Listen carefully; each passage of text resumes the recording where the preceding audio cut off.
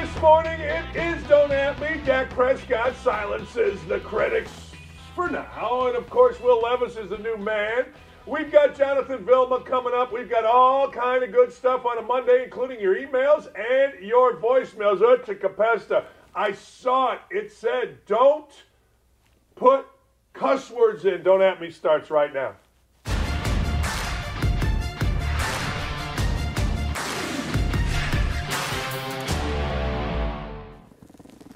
You know, I've been doing this show for 627 years, and I forgot to put my microphone in. There's a saying in baseball. It was by Carlos Zambrano. What a stupid I am. Actually, it was Roberto Di Vincenzo after he cost himself the Masters. But let's get right into the NFL yesterday. And by the way, you're not going to get this anywhere from any anchor anytime. I went 15-1 yesterday in NFL bets. That's right. I said it. I meant it. And later on, the guy that went 15-1 with me is going to join the show coming up this week. But every single day, you and I got to hear ESPN talking about Mike McCarthy should be fired. Every single day, we've got to talk about Dak Prescott isn't good enough. What exactly about Dak Prescott isn't good enough? You know what I'm saying? Like, everybody wants to besmirch Dak Prescott, and every other week he plays great, and then he plays okay, and they lose. And then he throws an interception, and everybody loses their damn mind because he threw an interception. Like, he's the only guy that throws interceptions, and then every week Mike McCarthy has to get fired because Dak Prescott threw an interception, and the Dak Prescott's no good. So next thing you know, nobody's any good, and we can't play football. I mean, that's exactly how this thing goes. It goes this way, and it continues to go this way, and it will never stop going this way because that's the way this thing goes, and I don't understand it, and I'll never understand it. I can't understand it. I'll never understand it, and that's just the way it is. But yesterday, Dak Prescott and the Cowboys decided they were going to give a little beatdown to the Rams. That's right, a beatdown of epic proportions. It started early and often. It was voting in Chicago. It was early and often. The Rams got beat 43-20. Now, you say to yourself, well, that's just one game. Well, it is, except let's give Dak Prescott some credit. And I don't even care about his statistics. Like, everybody and their mother loses their mind about the statistics of Dak Prescott. Throw an interception, we got to lose our mind. Don't throw an interception, we got to lose our mind. Didn't throw the ball right, didn't throw the ball well, didn't throw the ball great. Threw it okay, not great. It's insane to me how this goes with Dak Prescott, but I don't care.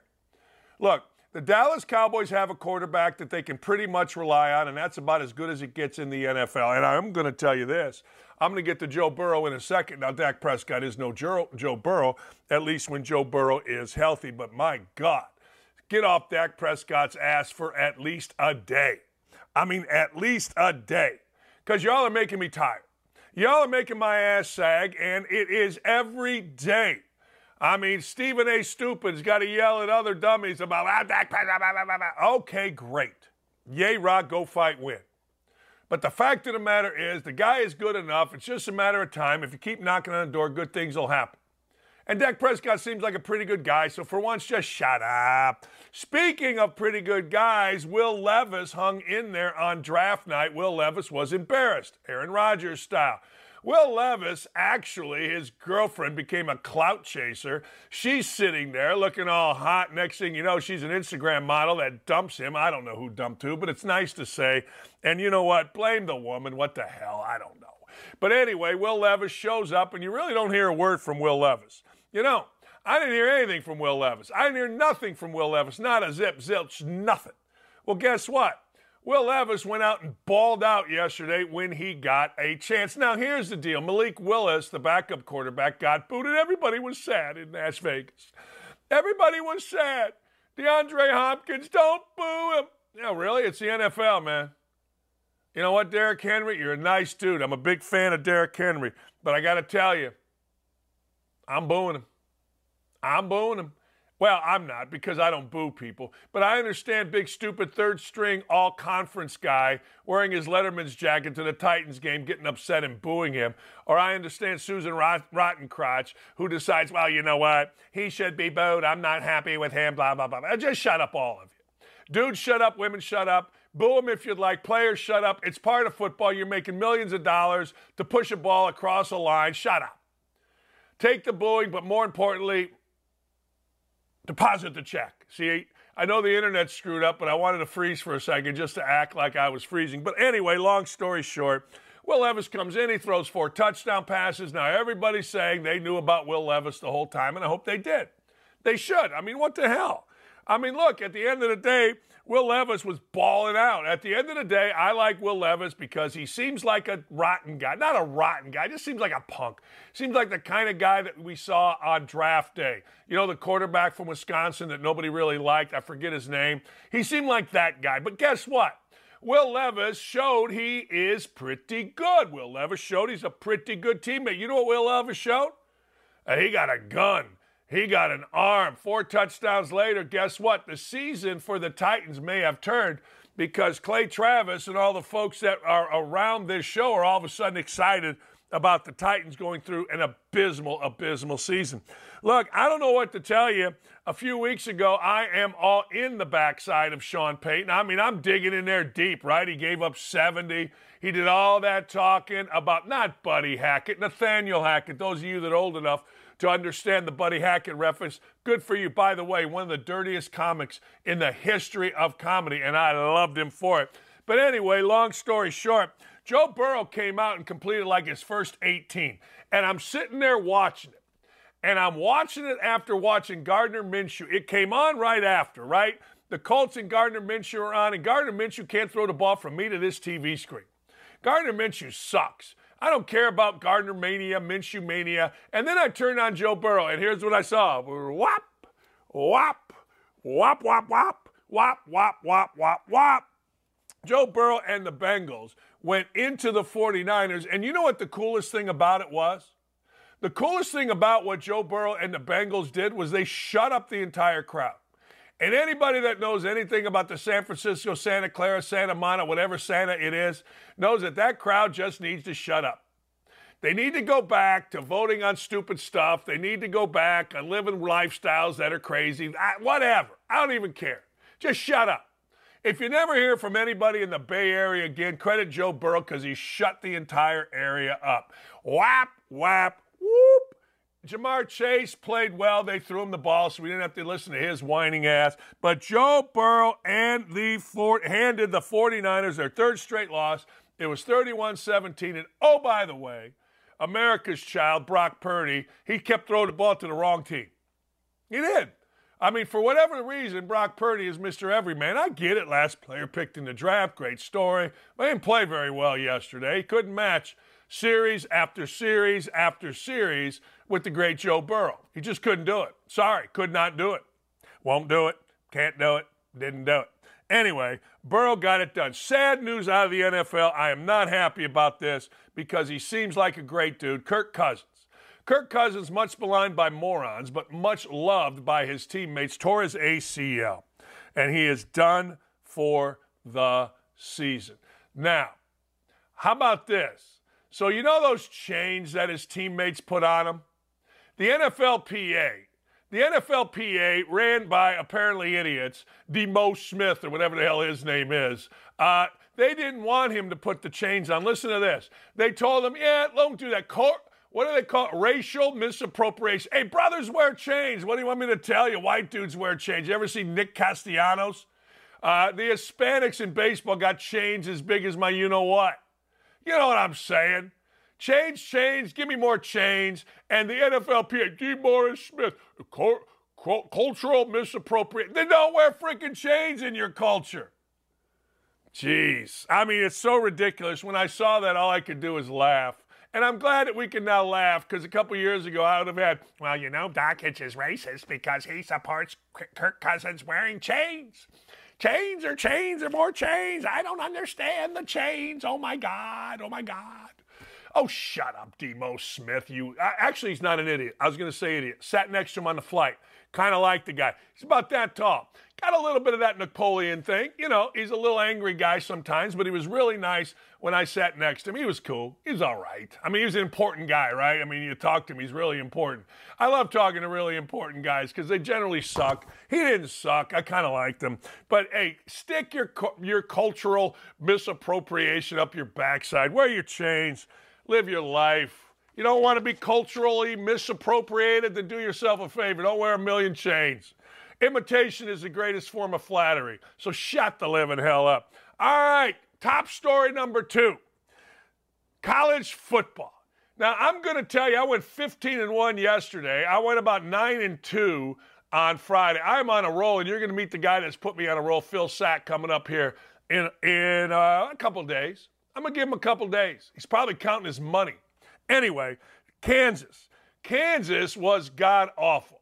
And they hired a smart guy named Leipold from Buffalo. Yeah, from Buffalo.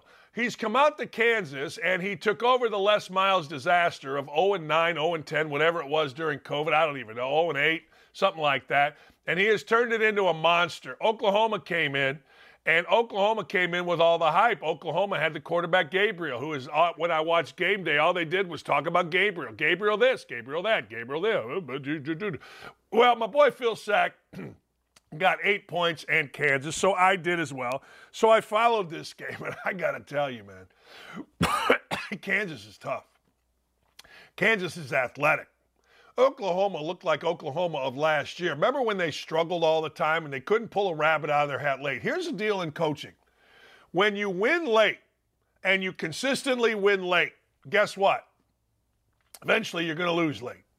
If you keep paying that fine line of win and, oh, look at our quarterback, he keeps bringing us back on drives, guess what? Eventually you're going to lose. It's just the way it is. Water finds its level, is my saying. Guy hits 5 threes in a row, he's missing the next one.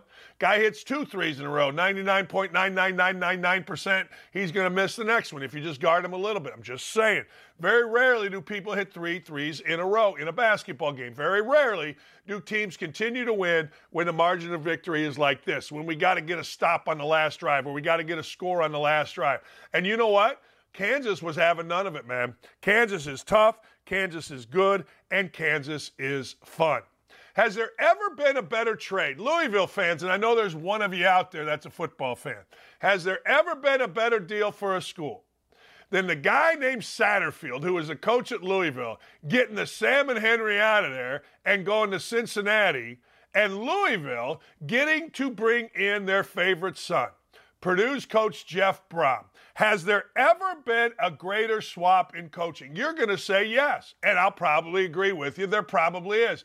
But I got to tell you, all things considered, I want you to think about this. The program at Louisville with Satterfield was flat. It was going nowhere. There was nothing there. Somehow Cincinnati bit and took the guy off Louisville's hands, which opened up the big boosters at Louisville to say money, money, money, money.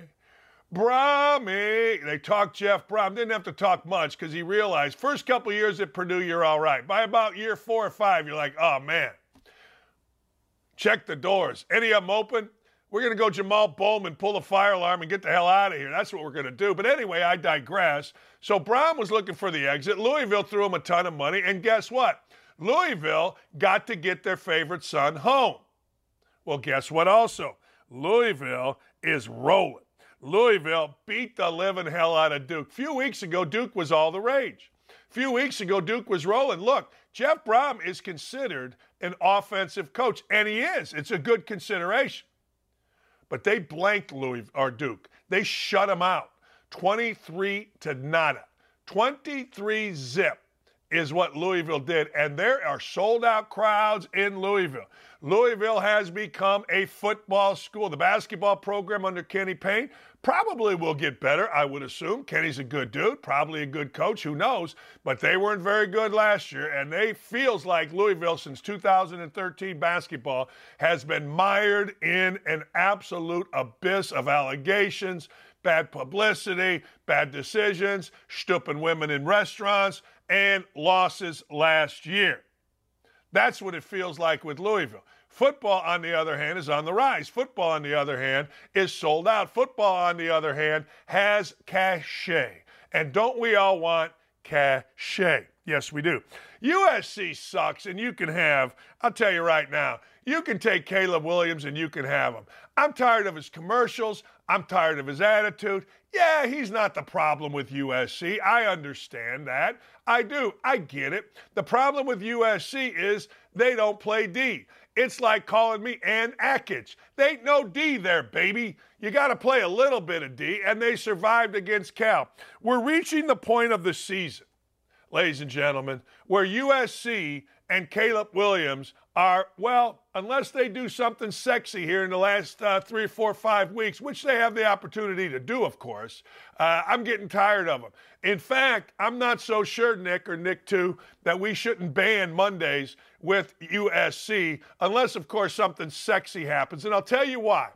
I look at Caleb Williams' eyes and I see soft. I do. I'm sorry. Dumb of me to call a football player soft, particularly a college football player, but the dude's like 24. But here's the deal. Caleb Williams talks poorly. I don't like it. He doesn't talk like a man. He doesn't look like a tough guy in all those Heisman commercials. And I'm not talking about physically how he looks. I'm a coach. I look in the eyes. I look in the face. Seems soft as hell. Seems like a whiner. Seems like an entitled dude. Buyer beware first pick in the NFL draft. Not saying don't do it. Just beware. Get yourself a little pen and paper. Go observe him when he's not watching you. I would go on campus. I would see what the guy's like around town. That's what I would do, because you tell a lot about people by how they tip people. You tell a lot about people by how they treat the janitorial staff. You tell a lot about people how they handle fellow classmates or the barista or whomever. I got to find out about that guy, because he is a talented dude, but there's something about him that ain't right with me. There's something about him that I'm not digging.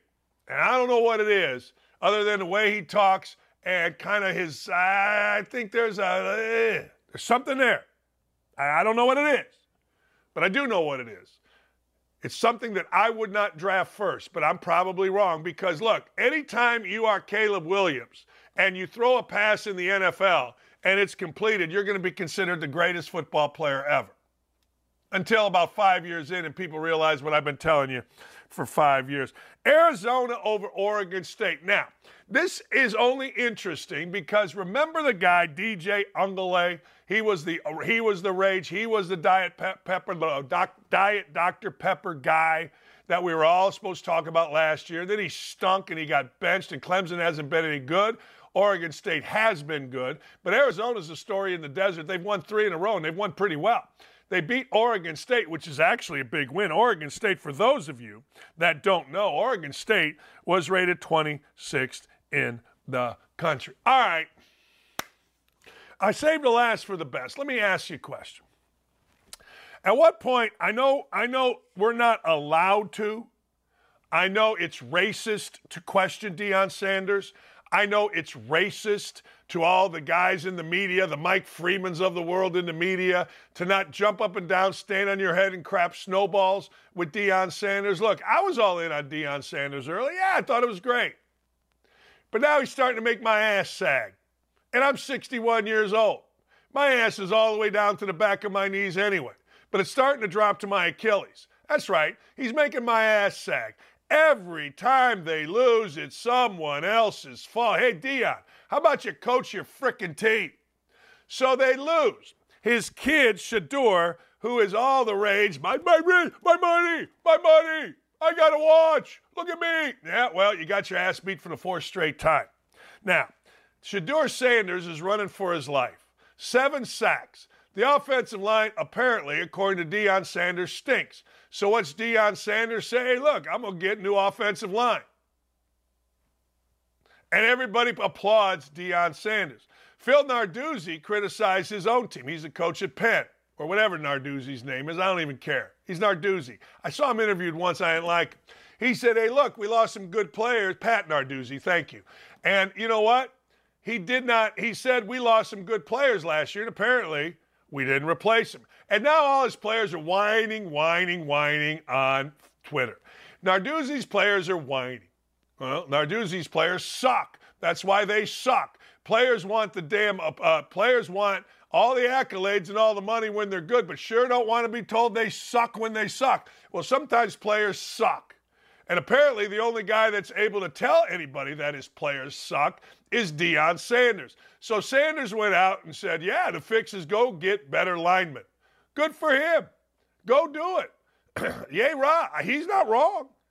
Hey, man, it's always Bobby Knight's thing. Bobby Knight allegedly told Isaiah Thomas that we got a number 11 coming in next year, Dockage, who's better than you. That's what John Feinstein always lied about. It didn't really happen, but Feinstein was full of crap in that book, Season on the Brink, and he continues to be full of crap speaking about that. So whatever. But anyway, that's what coaches have always done. Look, if you don't play, I'm going to get someone to replace you. Hey, if the Pittsburgh players don't like what Narduzzi said, I got 2 words for you. Play better. You know what? If the linemen of Colorado don't like what Deion Sanders said, I got 2 words for you.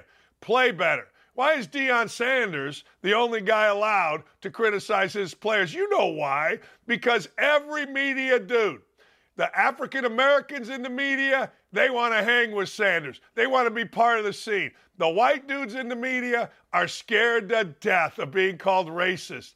Oh, I used to be scared of being called racist. Now it's like, what? Is this a day ending in Y because I joined Outkick? Nah, don't worry about it. Just tell the truth. And the truth of the matter is Sanders ain't wrong. And he ain't wrong for criticizing his players. And Narduzzi ain't wrong. And he ain't wrong for criticizing his players. And the soft-ass little kids at Pittsburgh are showing exactly why they get their ass beat week after week after week. Because they got no cojones. All right, ladies and gentlemen, the walls be a-closing in. The walls be a-closing in on gentleman Jim Harbaugh. Harbaugh and the Wolverines, well, it just keeps coming. A Division III former coach has anonymously spoke to ESPN, saying that a Michigan staffer paid him as part of a scheme to help the team cheat. He was paid to go film the sideline, and Harbaugh would still have to face the consequences if he decided to jump to the NFL. So a Division III coach says, hey, look, here's the deal. Don't use my name. Well, his name's going to come out because, you know what? The NCAA going to come a call it, and that's the show cause, which means you can't coach. The FBI may come a calling because there's some gambling implications here that I'm really anxious to see where it goes to. It's going to be a tad fascinating. So, this coach says he was paid by a staffer. I'm assuming that staffer was that Stallions guy, the former Marine. Marines wouldn't do that. That guy ain't really a Marine. He may have been a Marine in a previous lifetime, but he's a sniveling little jock-sniffing hanger-on that weaseled his way onto a staff and did a good job at what he was, but he's left a paper trail big as my face. Anyway, long story short, Harbaugh, according to sources, not my sources, but sources, say that the NFL, now listen to this, the NFL isn't going to provide him with a golden parachute should he get fired from Michigan. Now that's interesting because I think it's crap. That's why I said not my sources. I think it's complete and total crap. Let me explain this to you.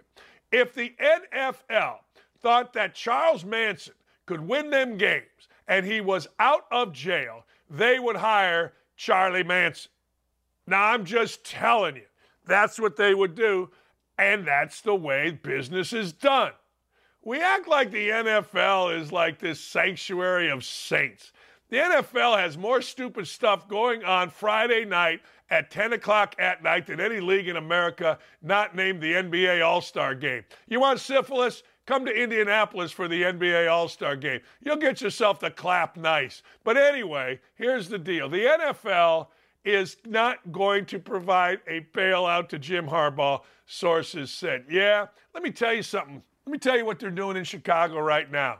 They're already getting ready to fire Eberflus and make Harbaugh an offer. They're dying for Harbaugh to come to Chicago. In fact, we should get Waddle on later on this week. He'll tell you everybody in Chicago is begging Harbaugh to come.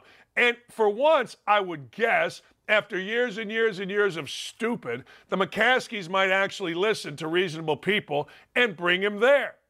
But I don't know if Harbaugh's going anywhere until last night. Ooh, the plot did thicken. According to sources, again, not mine, but sources, Michigan, listen to this, Michigan, no matter what Dave Portnoy and Michigan fans say, and by the way, I love Dave, and I love what Dave is doing. If you follow him, he's defending the living hell out of Harbaugh. He's defending the living hell out of Michigan, and I like it. I personally, I'm 40-some years removed from my college. I don't defend him. What happens, happens. Indiana basketball, go get them. Indiana basketball, good, great. I like them when they're good. I got no interest when they're not. But I'm old, and I'm on to other things. However, so Michigan, according to sources, pulled their contract offer from Harbaugh. Now, I want you to think about that. You got a contract. You got a guy that's got the best team in the country, at least right now.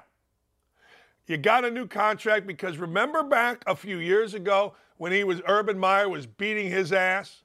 Do you remember this? Well, guess what? They took money from Harbaugh, but they allowed him to stay as the coach. So now Michigan is going to make it up to Harbaugh. Now Michigan has had on the table, apparently, a beautiful new contract that was going to make him the highest paid coach in the Big Ten, which makes him among the highest paid coaches in the country, which gets him ahead of Mel Tucker, the great Mel Tucker. Tugger, Tugger.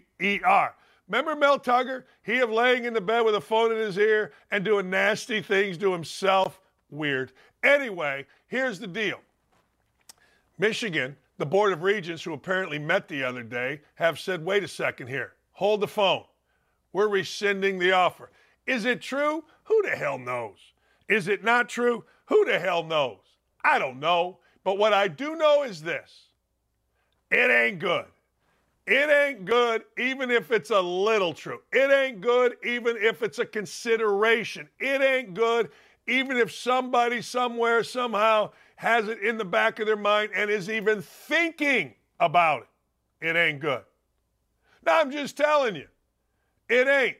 Look, this should be a time when Michigan is rising to number one in the country.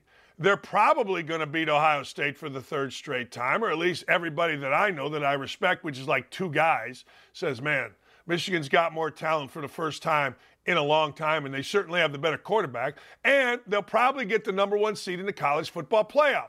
This should be high times in Michigan. You're Michigan men. You hired a Michigan man. High times, baby. Let's rock, let's roll. But guess what? A lot of uncertainty.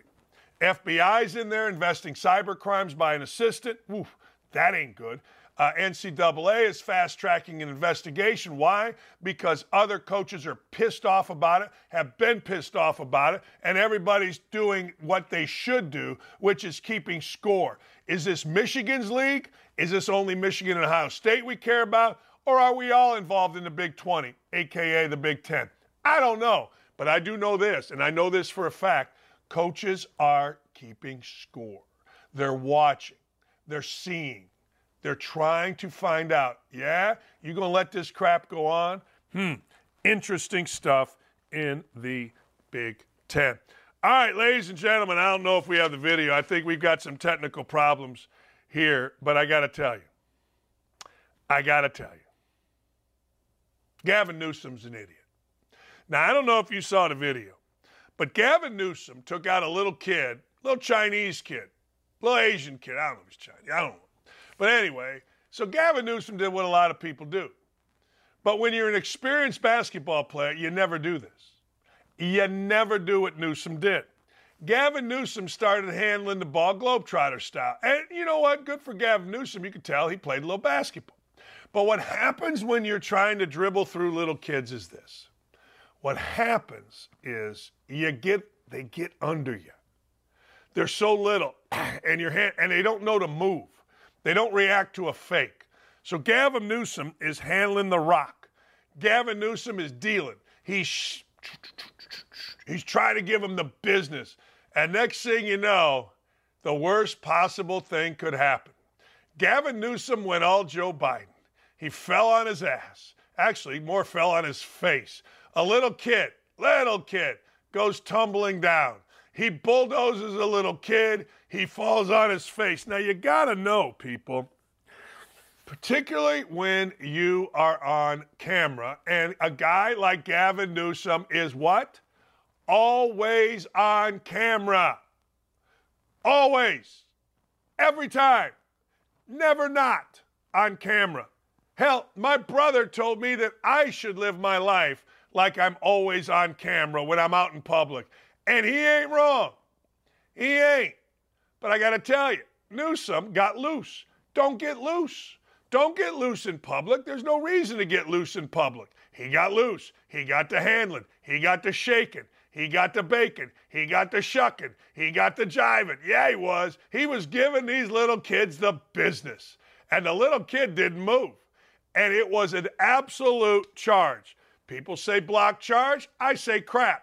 It was a charge. And the worst possible thing could happen. Now, you got to understand, this won't be made fun of by the left media. You got to understand, they're in pocket with any candidate that could win from the liberal side. But this stays with Newsom forever. And that ain't what you want. We all got stuff that stays with us, right? You all got memories, good and bad. We all got video of us from back in the day, or maybe, I don't know, maybe you know. But anyway, long story short, this is exactly 1,010% what Gavin Newsom did not need. Falling over a little Asian kid, trying to be the cool guy. Here's the other thing. Politicians, stay in your lane. You ain't the cool guy ever. You were never the cool guy, unless your name was Reagan. And I'll give George W. Bush the cool guy. Tell you why. I saw a replay of George W. Bush firing a strike in Yankee Stadium, which basically told the country, we're back after 9/11. That's right, 2001, George W. Bush comes out there, fires himself a strike from the mound. I saw the replay yesterday. It was glorious. It was fantastic. And you know what? I get chills talking about it. That's a politician with some sack. I don't care what you think of George W. Bush. I couldn't stand to listen to George W. Bush talk. Everybody that played basketball with Obama told me, number one, he couldn't play, and number two, he was a whiner. Every time he missed, it was a foul. He was always talking because he knew he had secret, and you weren't allowed to touch him. Everybody told me that was the biggest fraud going, Obama as a basketball player. Are you kidding me? He should have stuck to bowling because lefties can bowl. Lefties can do a few things. Lefties can swing a baseball bat and it looks beautiful. Lefties put that hook in their Earl Anthony style bowling, and generally lefty jump shots, i.e. Dick the Skull Barnett, onto my guy Chris Mullen, glorious, absolutely glorious the way they look, except for Obama. Look, you're the president, you're a political candidate, you got to make damn sure you stay in your lane. Hell, for Joe Biden, what's that lane? That lane is the short bus with the short stairs, or the short plane, I guess, with the short stairs, not the bus because he's getting on a plane. That's the short stairs. You got to know who you are. You can't keep falling up the stairs. You can't do it. Won't do it. Doesn't need to happen. It's no good for anybody, I promise you. But anyway, long story short, ladies and gentlemen, that's the road that we're on. I don't know what the hell's going on with the internet, but I'm just going to keep talking. I woke up this morning, like Ratner said, in Fast Times at Ridgemont High. I woke up this morning. I don't know what the hell happened. I don't. I honestly don't know what in the hell happened. Hey, I don't know if you saw this, but I am all in on this. Colorado State football fans got themselves a penalty. Why did Colorado State football fans get themselves a penalty? Well, they got themselves a penalty, ladies and gentlemen, because they threw snowballs onto the field. That's right. They threw snowballs onto the field, and you know what? The ref said, hey, you got to quit throwing snowballs onto the field. It was at Air Force. There was a lot of snow in Denver. Man, it's supposed to snow here. Hutcha, Capesta, my eyes are burning. But Colorado State fans said, hey, look, we got the warning, but we don't believe the warning. So they were throwing snowballs on the field, which is really dangerous, particularly because when you pack a snowball to get it from the stands to the field, that means the snowball is pretty well packed. And anyone that's been hit in the head by a snowball that's been packed pretty good, it kind of hurts. It does. And you hope there's no ice. But think about it. You can't throw a loose snowball onto the field or else it just comes apart halfway home. So long story short, guess what? They get a 15-yard penalty. They did. And away we go. All right. Before we come back, I got a couple of things. Number one, congratulations to our guy, Clay Travis. Clay Travis did something that, you know what? I understand why women are upset. I understand why the WNBA girls are mad. But he did something that embraces the WNBA, and they don't even know it. What did Clay do? Clay challenged the WNBA champs, Las Vegas Aces, to a $1 million challenge. I'm going to say this again, $1 million challenge. If they can beat a state championship level high school team. So also congratulations to Clay Travis because he had a great party on Saturday night. Lee and I drove in. She was Winston Wolfe. I was John Travolta from Pulp Fiction. And you know what? I drank not Manhattans, Old Fashions. And it was a fun time. It was a really fun time. So let's go to the first one first. So Clay Travis has not heard back from anybody in the WNBA. And I got to tell you, I don't blame him. See, I understand. My son and I were talking about this last night. I say one of the things in sports is that debate rules. We debate who's the GOAT. We debate who's the best. We debate left-handed slugger. We debate Hall of Fame players. This guy's in the Hall of Fame. That guy's not in the Hall of Fame. We debate is Dame Lillard worthy of his contract. By the way, he went minus 29 the other day with Milwaukee. But hey, it's an 82-game schedule. You'll have that. We debate the best, the worst, the greatest, the all-timer, the GOAT, everything. So at least now, women's basketball, the WNBA, gets to jump into the debate. Okay, on the other side, I can see where women's basketball thinks they're being demeaned. They think they're being demeaned because, wait a second, we're professionals. We're really good. We're pros here. We don't need to play against high school kids. We'd whip high school kids. If you took one of the really good high schools, those cheating, like we're going to bring in kids from all over the country high schools, prep schools, they'd beat them by 50. If you just bring in the state of Indiana champs, they'd beat them by 30. Vegas would make whatever line 20. 20 plus. They wouldn't want to embarrass anybody, but it's never going to happen. Why? Because the WNBA doesn't want to be put in that situation. But the WNBA doesn't understand that this is Billie Jean King, Bobby Riggs Part 2. It would be the highest watched, most watched WNBA game in the history of the WNBA. It just would, by far.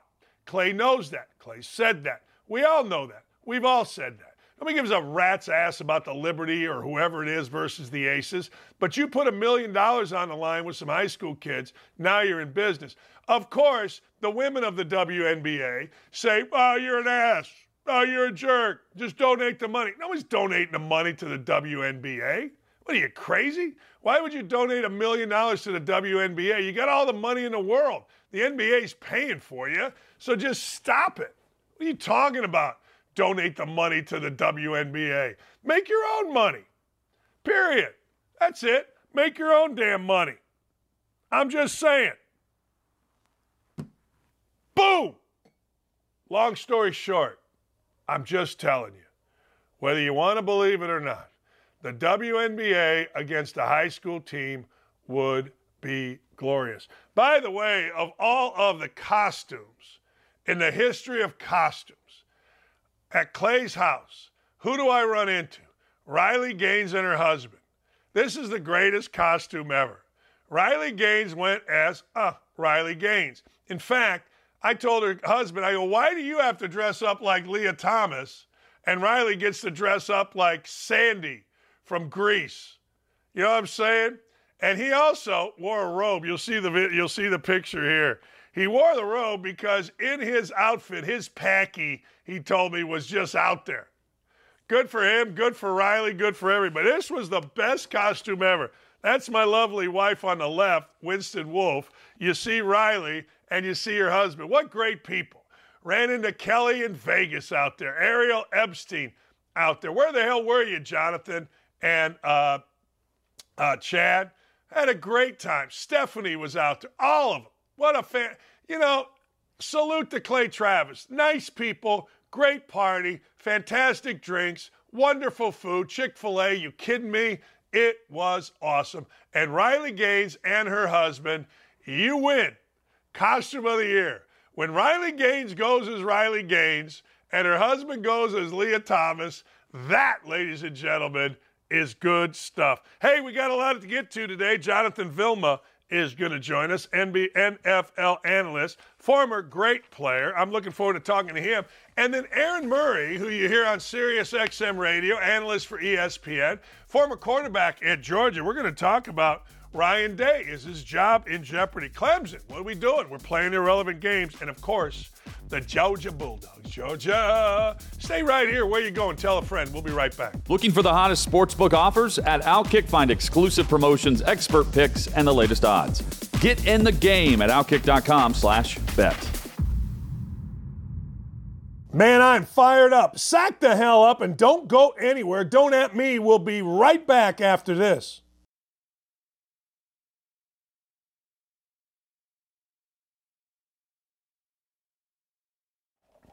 Hey, welcome back. Hope everybody had a fantastic weekend. We are rocking, we are rolling here. Quick Colts note.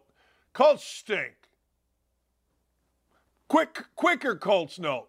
You can't win with a backup quarterback named Gardner Minshew. Yeah, I understand. Everybody's jumping up and down, standing on their head, and crapping snowballs about Gardner Minshew and Minshew Mania. But I watched that yesterday. Look, you got to have a quarterback that can play. And it's unfortunate what happened to Anthony Richardson, but the fact of the matter is, I don't know, man. You got to have somebody that can really play. And when you watch good quarterbacks, Gardner Minshew ain't it. Now, our little media guys all around the state apparently are coming to the realization that this regime with the Colts is built on a house of sand. It is built on sand, not rock. And they are more interested in the world of the Colts. In what, you ask?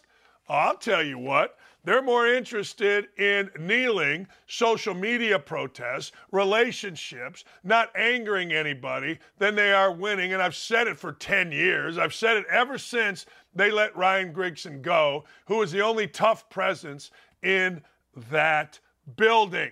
You got to have tough people in your building. Look, when I play golf with my buddy Cam Safali, he always does. He's the guy. We want extra bets. There's an argument. He solves rules. He solves it. You want to know whether to give a guy a putt, not give a guy a putt? He's the bad cop. Everybody needs one of those. I'm the go along to get along kind of guy. You need a bad guy. I don't care what business it is. You need somebody that's going to straighten people out. My guy Aaron and I, we've dropped F-bombs on each other once in a while like it's our job. Well, guess what? It is our job. If you want to succeed and you want to be great, it can't be all seashells and balloons, as Al McGuire says. You need somebody tough in there. Colts, our Colts, I know a lot of you are Indianapolis people, they lost that. They lost that when they lost Ryan Grigson. Don't at me about it or I'm going to punch you in the head. It's that simple. All right. Speaking of this, you know, earlier I talked about Pat Narduzzi. Earlier I talked about the coach of Pittsburgh. Now, I don't know Pat Narduzzi. I've heard from Pat Narduzzi. Pat Narduzzi kind of gives me gas. He kind of does. He's that old football coach that just kind of makes you want to lift the cheek and pinch a loaf. You know what I'm saying? But Pat Narduzzi wasn't wrong. Pat Narduzzi said when you lose like you lost today and how we did last week, why is it? I'll go back. You lose a lot of good players a year ago, and you got to replace them, and obviously we haven't. So, fast forward.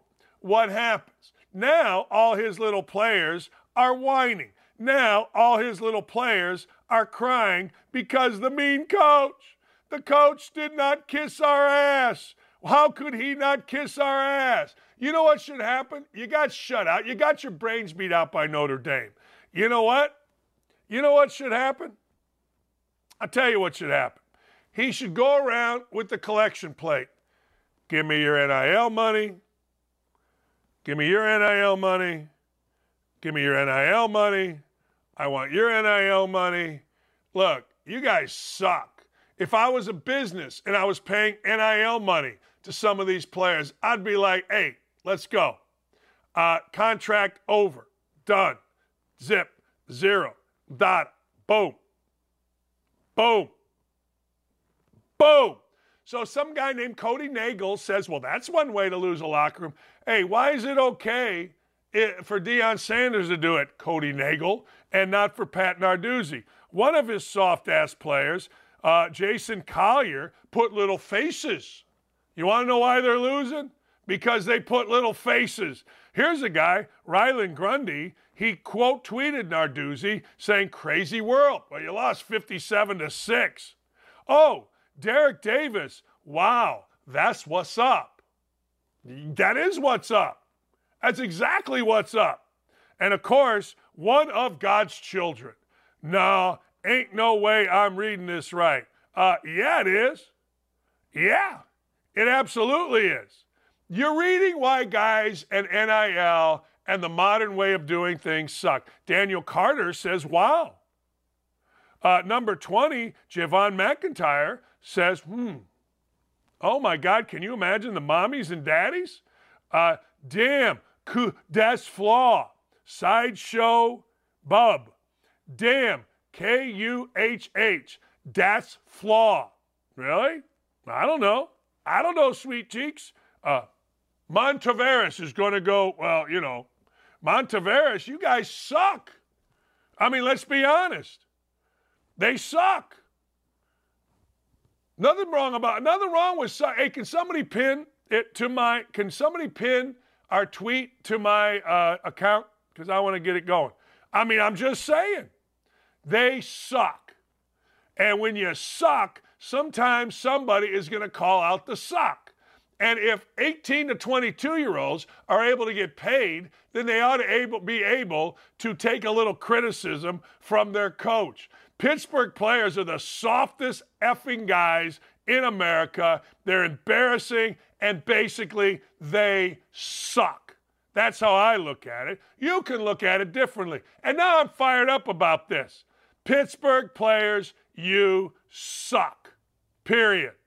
Pittsburgh football players, you suck. You suck, you get beat bad, and now you're whining because, well, our coach was mean to us.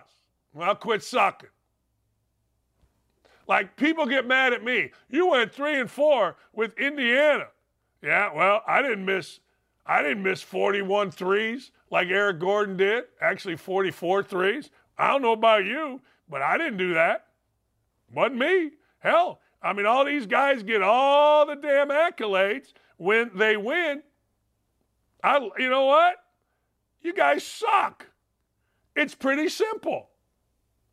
But they're 18 to 23-year-olds. You know what? Your players are soft. Your coaches, I like your coach. I don't even like your coach. Your players are soft, and you suck. How about that? I'm actually tweeting this out right now.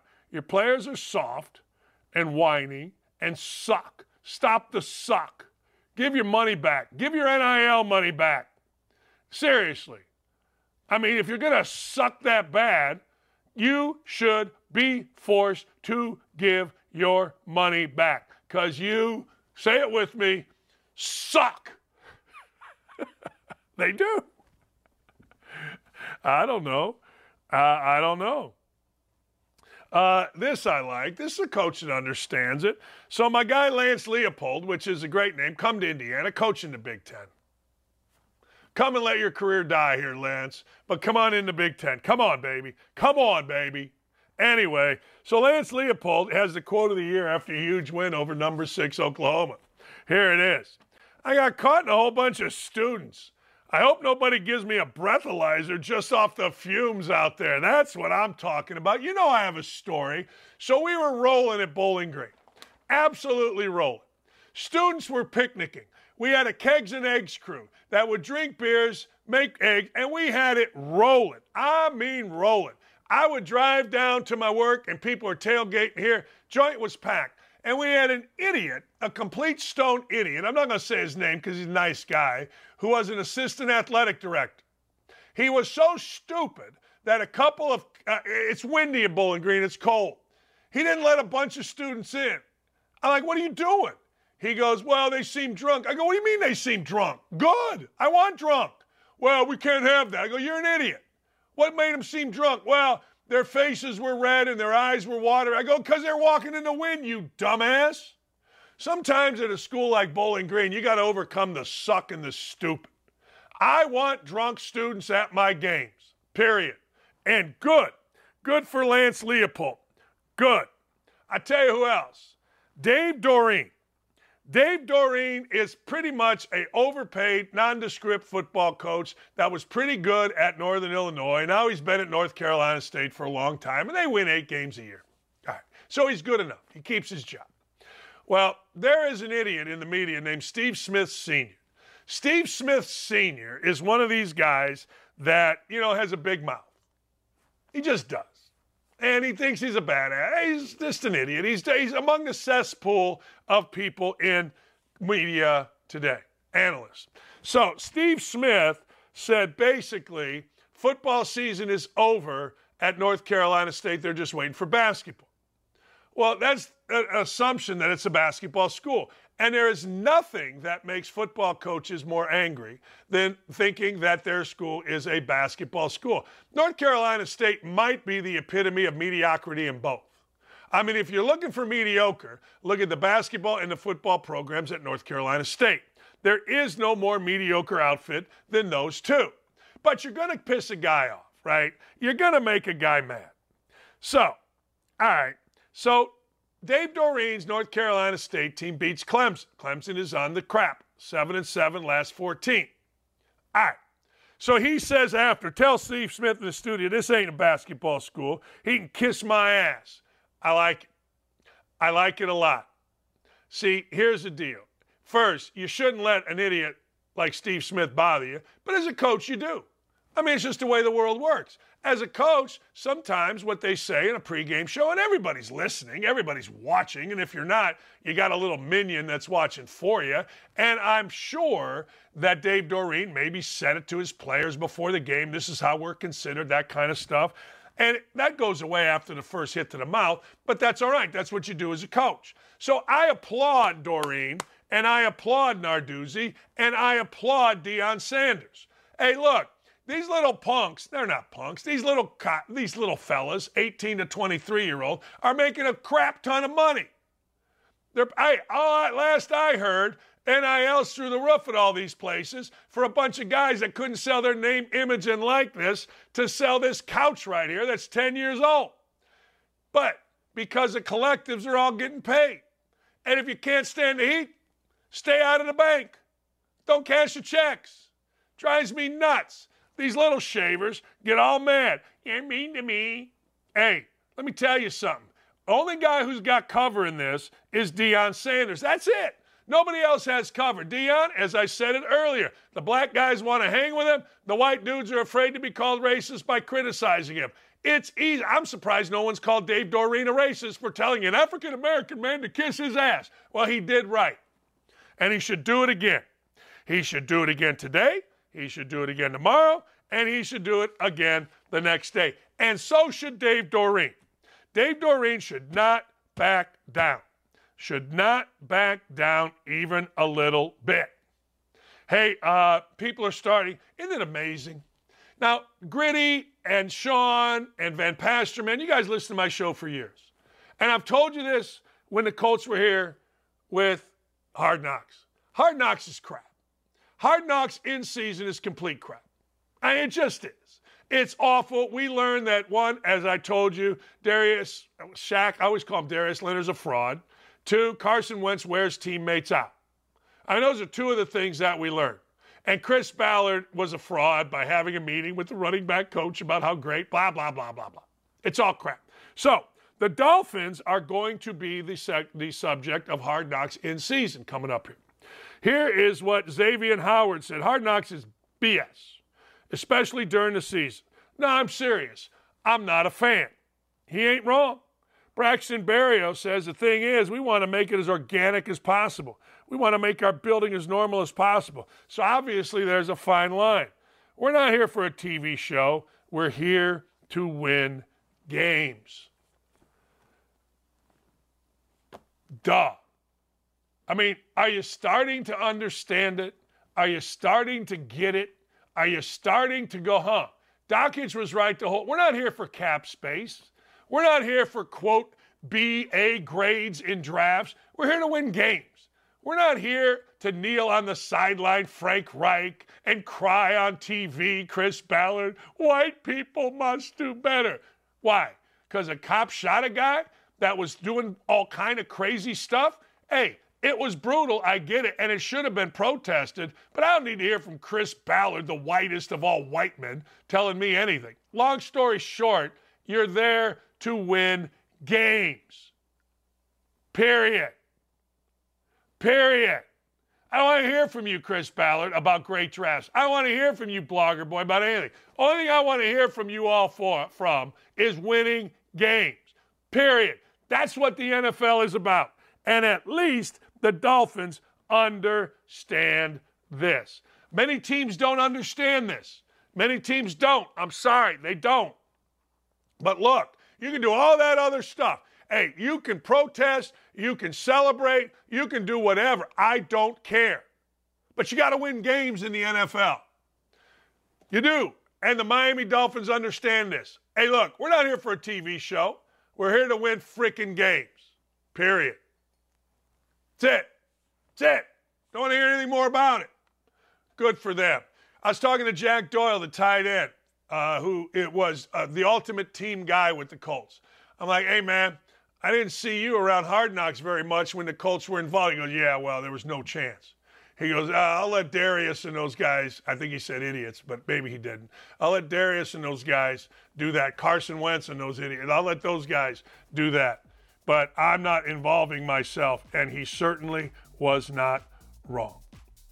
Boom! All right, when we come back, I got Jonathan Vilma ready to join me. Let's talk some NFL with Jonathan Vilma. Also, Aaron Murray. We're going to talk to Aaron Murray. You see him, you know him, you love him on ESPN. You hear him on Sirius XM Radio. We got a monster today. Go tell your friends. We'll be right back. That's it. I got to take a break. We'll be right back with more on Don't At Me across the Outkick Network.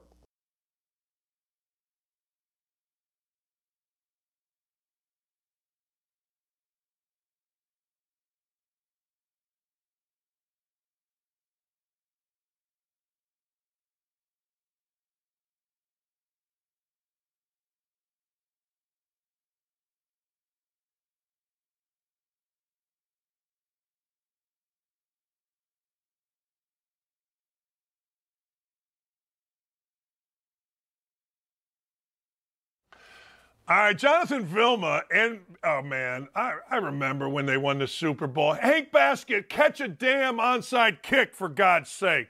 Anyway, I'm here in Indianapolis, Jonathan, so, you know, that's how I look at it. Hey, you did the Minnesota Vikings, Green Bay game, so now I wake up, and obviously Cousins is out for the year, and here it goes. I'm hearing Tom Brady's name for Minnesota. Tom Brady this, Tom Brady that. What do you think? Is this even possible, Tom Brady to the Vikings? Dan, anything's possible. I'll start with that. But the notion of Tom Brady coming out of retirement and wanting to now go play for the Vikings, I don't see it. What's the incentive advantage for Tom Brady? I mean, he clearly looks like a player who is checked out, retired, enjoying life. Getting ready for his debut on Fox. So, I mean, anything's possible, but I just don't see it at all. I feel like someone in a dark room put this out there, knew that Tom Brady's name would go viral if he just put it out there, and then now everyone's taking it and run with it. Right. It's almost like it's too easy. You know what I mean? Like, I want clicks. Let's go Tom Brady. Let's do that. Exactly. You couldn't use Taylor Swift. No one will believe she'll play quarterback, so they go with Tom Brady. Hey, as a former player, what do you think of all this Taylor Swift, Kelsey stuff? I'm happy for them. Outside of that, there's really no place for it in football. So I'm happy that they have their relationship. It's good. It was exciting for maybe a week. Now, I think everyone is happy that she's about to start her European tour and won't be in the States for a while. I'm 60 years old. My daughter's 25, so I had to go like, look, I remember Taylor Swift, and that's great. But when the hell did this blow up to this level? When did she become Michael freaking Jackson or the Beatles? When did all this stuff happen? Whatever. I loved your answer about it. I'm happy for them. Good for the young couple. Yes. Hey, Jonathan, I want to get into a couple things. You played in the league, and I talked about this earlier.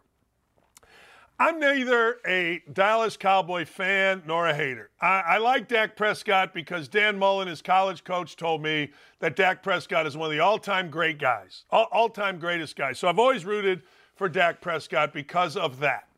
I got to ask you, in my day, yes, the Dallas Cowboys 4 o'clock game with the cheerleaders and all that, yes, they're America's team. But why do we continue to every single thing the Dallas Cowboys and Dak Prescott and Mike McCarthy do? Why are they still so freaking big to the national media? 2 words, Jerry Jones. Ooh, really? When you think about the Cowboys, you automatically think about Jerry Jones, and you think about the intelligence / genius of him to market the Cowboys as America's team. So the genius behind it is when they had success, as soon as they started having success, he instantly labeled them America's team. So now you have a whole generation, 2 generations, when you think about it, that grew up with a successful Cowboys team in and out of the playoffs, Super Bowl, etc. And then as soon as you hear Cowboys, you hear America's team. And so that's just resonated for 2 generations. They still carries on now. And you have a very, very loyal fan base because of what Jerry Jones did 30 years ago. So that's really what's carrying them now. What everyone wants to know about them is because the only thing better than a great story is the fall of a great story, right? And everyone wants to see them go up, up, up, up, up, and then have this, horrific collapse in the playoffs, right? That's what everyone's waiting for. So they build them up, build them up, build them up. America's team, Dak Prescott, a really good quarterback, but they can't wait for the moment that they collapse in the playoffs and then they go, bro, here we are again. And start it all over, right? They say, great, that was 2023. Now let's wipe the table, reset, start it all over for 2024, and do it all over again. There are 2 things to your point. I grew up outside Chicago, so I've followed and loved the Bears my whole life. And I also know that the Bears' best quarterback is Sid Luckman, like in 1940. And it just continues. Well, the Cowboys, it doesn't matter if it's Prescott. You can go back to Romo. The quarterback, I feel like you're right. I'm waiting for the quarterback to drop the snap on an extra point or a field goal or to throw a crucial interception. It feels like you're 1,000% right. That's what we're all waiting for out of the Cowboys in the playoffs. That's what they do. And that's why, unfortunately, it has come to fruition in the playoffs. They haven't performed. But it's really all of the buildup. And I go back to Jerry Jones. He makes sure that there is media hype at least 1 time a day. ESPN is talking about the Cowboys at least 1 time a day until you lead up into the season, to the game. And then even in the offseason, at least 1 time a week, 2 times a week, you're going to hear about the Cowboys in the offseason. They're making noise. And so every time you kind of have it planted in your head, the Cowboys. And if you're a big Cowboys fan, you're hoping and praying that this is the year. This is our year. We're going to finally get over the hump. If you're not a Cowboys fan, you're doing exactly what you said, Dan. You're just waiting and saying, all right, when are they going to collapse? When are they going to fail so we can finally end this chapter of the story?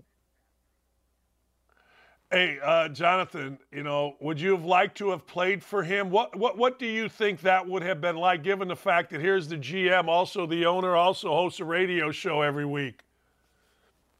Yeah, so short answer, yes. I would have wanted to play for him.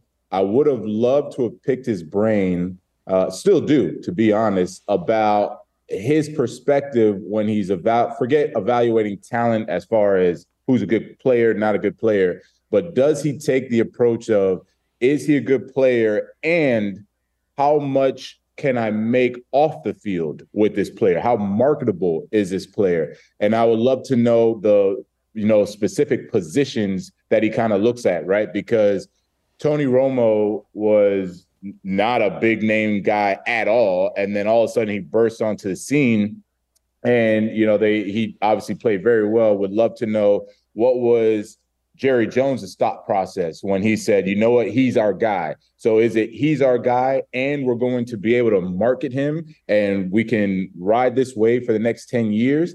If he wasn't a marketable guy, if Tony Romo didn't like being in the limelight or in the media or anything like that, would he have still been that guy for Jerry Jones? I look at the wide receivers at the same light, the running back position. So I would love to pick his brain from the ultimate decision maker for America's team, how he views his talent, his players, his roster. Who's the best team in the NFL right now? Philadelphia Eagles are the best team in the NFL right now. Philadelphia has been tested, still came out on top. They lost one game, rebounded from there. I'm looking at the 49ers, who lost a game, have not come back from that, lost now 2 in a row, or I think 5 and 3. They're actually now second in their division. Kansas City just lost to the Broncos, and frankly, it looked like Kansas City was due for a loss, the way that they were playing as of late. So you look at the consistency from the Philadelphia Eagles, it's never going to be a walk in the park on any given Sunday. But the fact that they always find a way to win, come back and win, hold the lead, whatever they need to do, they get it done. That's the best team in the NFL right now. Jordan Love, you had him yesterday. Is he going to be the answer? Will he be there 5 years from now, and will they be successful? Is he the next in line there, or is this way premature? I wouldn't say way premature, but it is a little premature in the sense that you have basically 8 games or 7 games, I believe, of film on Jordan Love. You have some games prior, but really him as a starter week in, week out. And now you start to really be able to see his mannerisms, his tendencies, his strengths, and his weaknesses.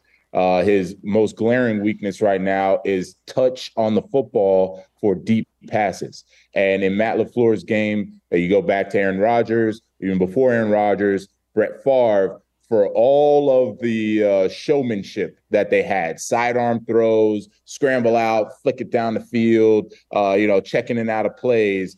The one thing that always made Brett Favre, Aaron Rodgers, and Matt LaFleur's offense great is that there was touch on those deep balls. And Matt LaFleur does a tremendous job setting up the defense to get a one-on-one opportunity down the field at least 2 times a quarter.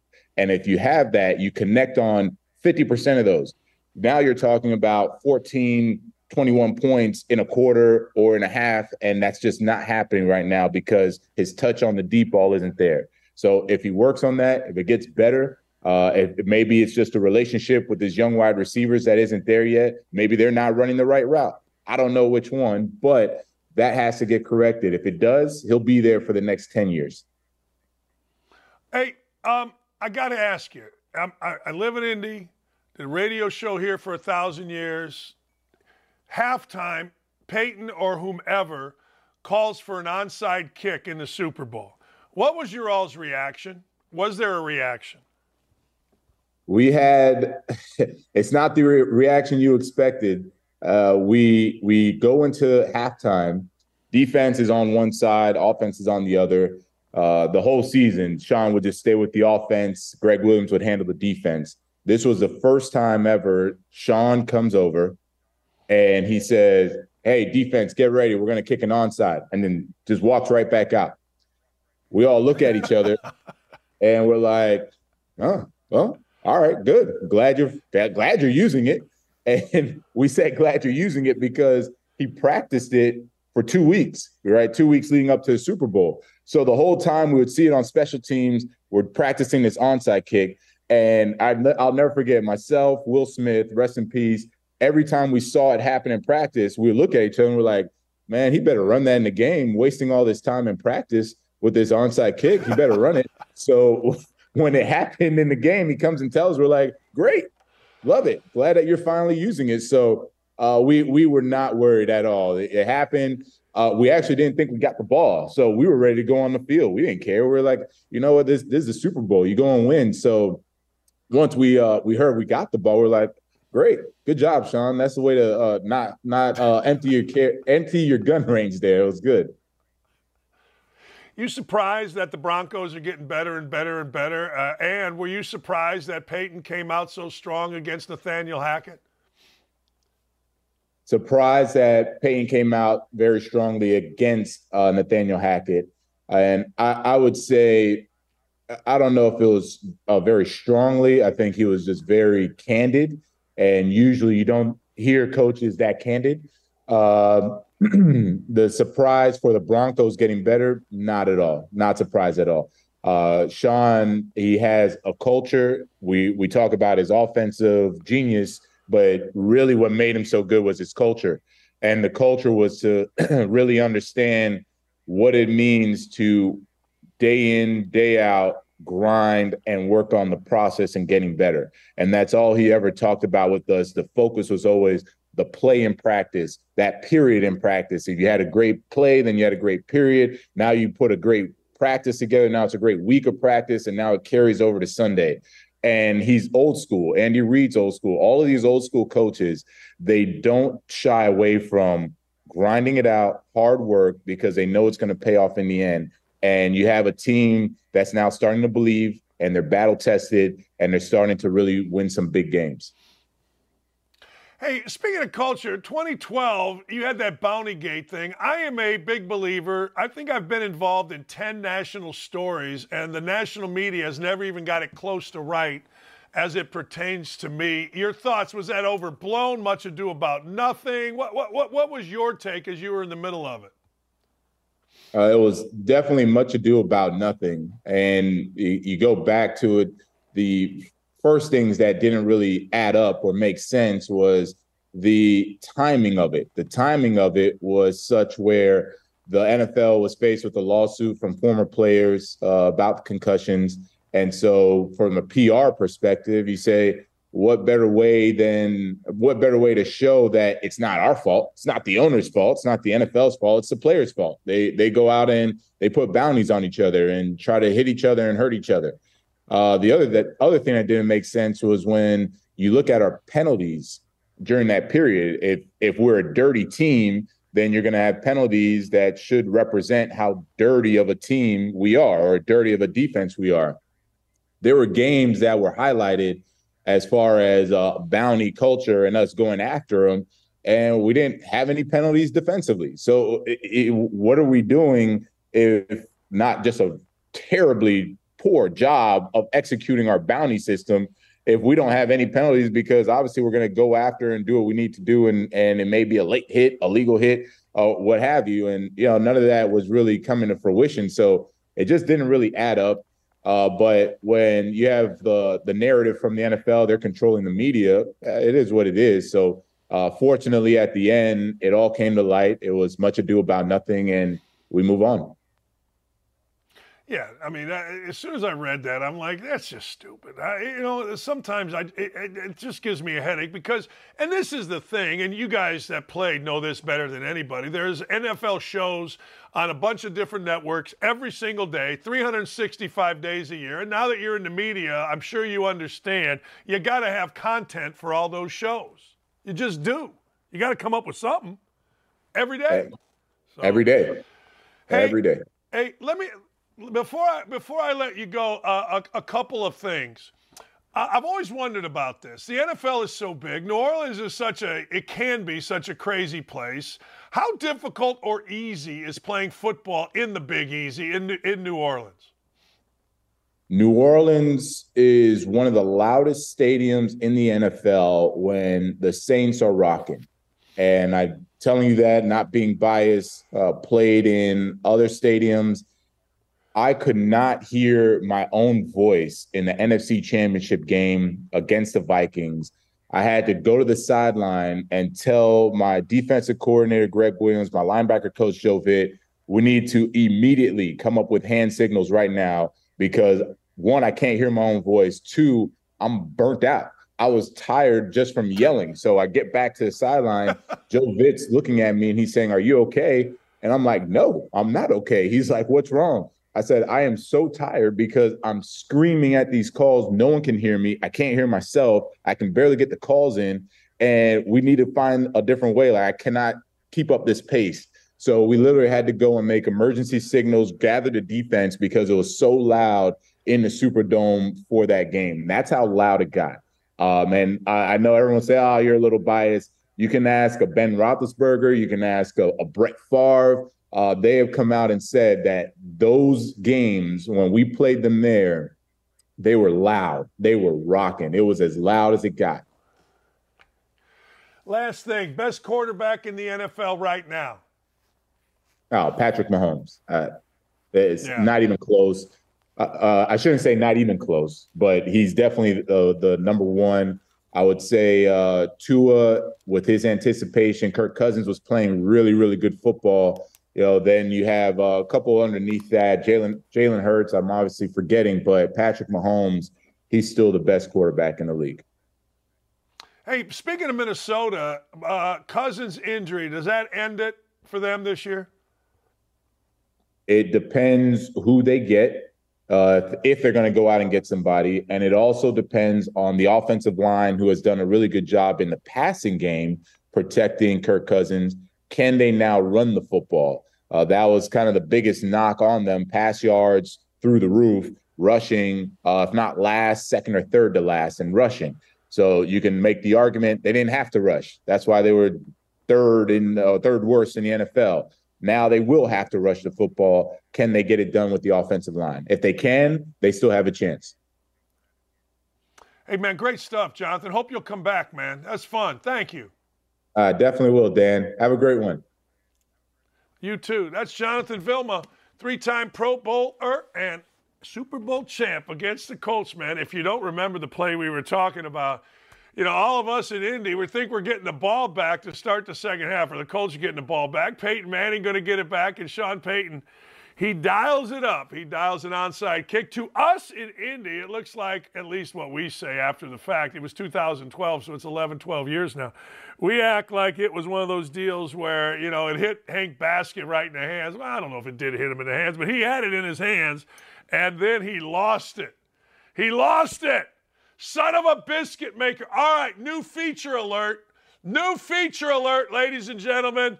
Hang on. Here we go. We have got voicemails and emails. We're going to start with emails. You can email me, OutkickDockage. That's OutkickDockage@gmail.com. You see it right there, OutkickDockage@gmail.com. And you and I, we know the deal. We know you guys are going to try to crush my soul, but these are fascinating.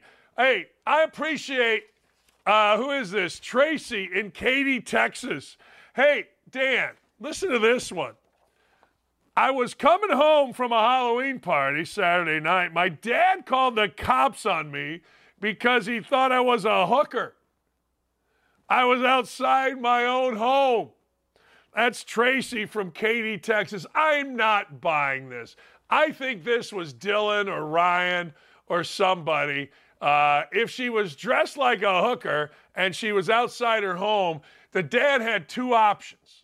One of the options would be to solicit the hooker. Imagine if a father decided to solicit the hooker and it turned out to be his daughter. That would have been worse. Second one, hey, call the cops on the hooker. Hey, I'm all in. Thank you for that. Keep the email. What else we got here? Hold on a second here. My printer cut it off in half. Give me one, baby. Give me another one here. What's the next one?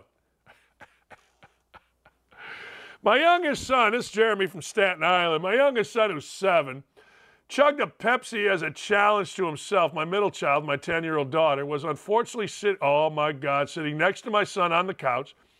After a few fleeting seconds of confusion, my son turns to his left, throws up in my poor daughter's lap. Might have been a blessing. I've been looking for a reason to get rid of that damn old couch. What? Why are people sending us these emails about chugging? Why are people sending me these emails? I love them. Keep them coming. It is Dockich at what now? Huh? What? Hold on a second. Dockich, where's my things here? Dockich at, outkickdockich at gmail.com. Here's the next one. This is from Billy in Clearwater.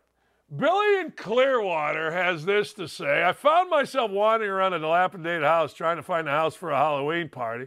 An elderly gentleman who lived there came out and started chatting me up. He told me he was about to build an underground prison on this property, but instead of iron bars, there would be lasers. I'd like to see those sons of bitches get out now. I was entertained enough to ask who he was going to have build it from him. Who? I asked. Donald Duck, he responded. Get, you guys are making, somebody in my ear, are these real emails?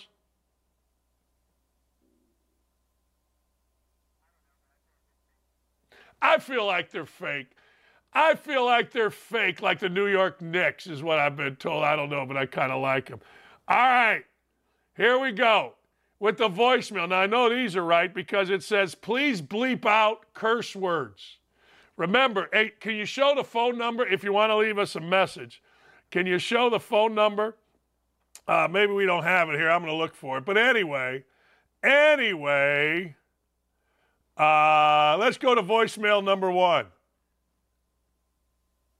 Hey, Dan, this is Dave from New Orleans. Yesterday was Coach Knight's birthday. Did you ever give him anything for his birthday?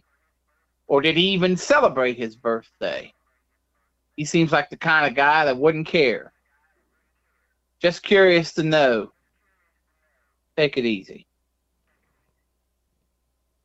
The exact opposite. Bob Knight cared so much about his birthday and wanted to be the center of attention that this actually happened every single year.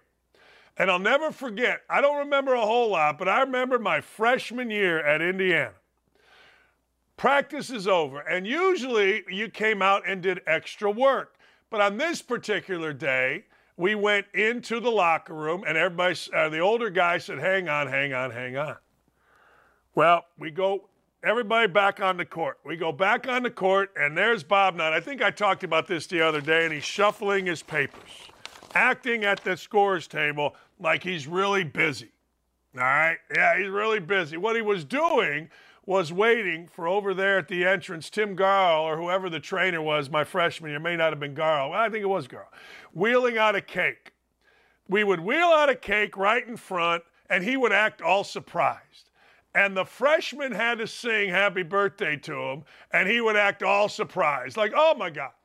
I walked in, I looked at Randy Whitman and Ted Kitchell, 2 of All-Americans. I go, that's the dumbest shit I've ever heard. What is that? And then we did it again and again and again for 16 years that I was there with him. We did it every year, and every year he would be like writing notes, acting like he didn't know it was coming. It was ridiculous. It was idiotic. It was self-serving. It was egotistical, but it was funny as hell watching him do that. And we all used to laugh at him when we went back in the locker room. Like, what are we, 10? One year, the assistant coach, I think it was 1986, got him a belly dancer, which, could you imagine a belly dancer in, oh my God, people brought a belly dancer into the coach's locker room at Assembly Hall. Fire everybody. Oh my God, fire everybody. We must fire you. Shut up. So that's it. Number 2. Let's go to number 2. Don't do number 2. Go to number 2. Dan, long-time listener, first-time caller. Greg Doyle is a little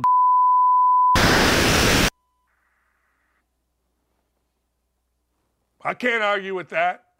I would say a little adulterous bitch. Anyway, yeah, see, here's the deal. What people do in the business here in Indy is they love to criticize me because it gets clicks. That's what Doyle did. Now, yesterday, Doyle is, well, he's stealing my stuff, which is what he does all the time. In Indianapolis, when Doyle writes an idiotic article like he did about Pat McAfee, then he goes overboard to talk positively about the Pacers or women's basketball because he knows he was stupid and everybody makes fun of him. But what you do with me here in Indy is you criticize me. It's good business. You criticize me if you're an Indiana blogger, you get clicks, and then you read what I have to say about the situation, then you incorporate. It's just rinse and repeat. Gritty sees it. It's just what we do here. It's how we go about it. It's what we do. And I got to tell you, I don't like it. And those voices sounded eerily familiar, by the way. Hey, give me the phone number, somebody, will you, please, so that we get real people calling. See, come on, people. I need your emails. Come on, people. I need your voicemails. I think Aaron sent it to me, but I can't find it. I wish I could find it. And Greg Doyle is a little adulterous bitch. That's what he is. He's a coward. Anytime you prey on young women that are married with children, you are a coward. 929-687-3941. That's 929-687-3941. That, we'll call it our rant line. You can go on a nice rant. Go on a nice rant. Have yourself a nice day. Hey, when we come back, I'm looking forward to talking. I am. I'm looking forward to talking to Aaron Murray. Aaron Murray is the man on TV. Aaron Murray is the man. He be the man, Aaron Murray. You hear him on Sirius XM radio. He's a former Georgia quarterback. We're going to talk about Georgia. We're going to talk about a bunch of different things. Is Ryan Day's job in jeopardy if he goes 0-3? Huh. Interesting. We'll be right back. Aaron Murray, stud, next. We'll be right back. Got to take a short break here. We are rolling with Don't At Me, and you don't want to miss it. Stay tuned.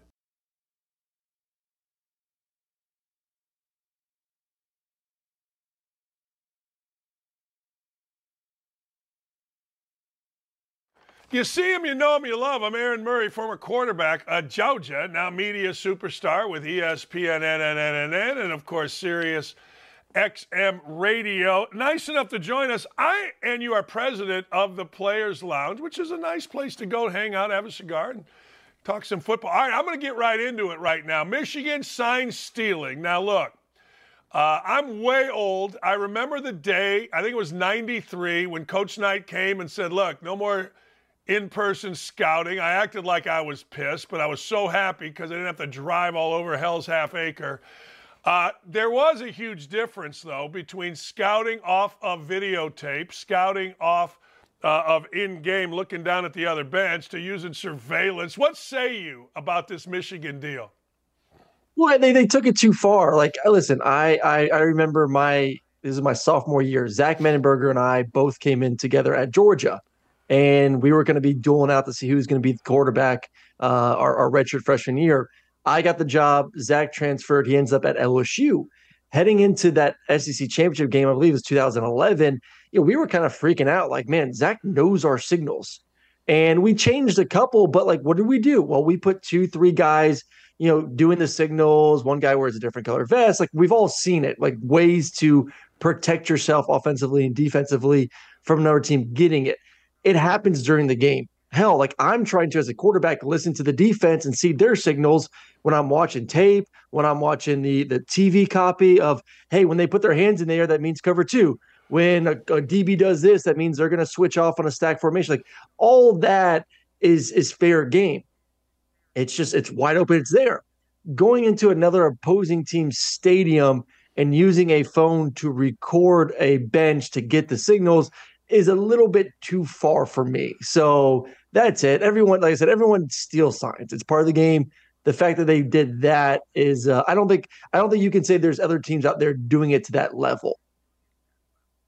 Yeah, I called my friend Urban Meyer. I'm like, Urban, is this common? Like, it's genius unless you get caught. I never thought to do it as a head basketball coach in college, but damn, it is a hell of an advantage. People can say it's not an advantage. You're out of your mind. If I know what's coming, sure, I got to stop it, but at least I got a bit of it. I know what's coming here. I mean, what are we talking about? Well, that's the crazy thing to me. Like, there's the clip last week that was circulating of Michigan versus Ohio State, and Michigan bench looking towards the sideline. Everyone's pointing up.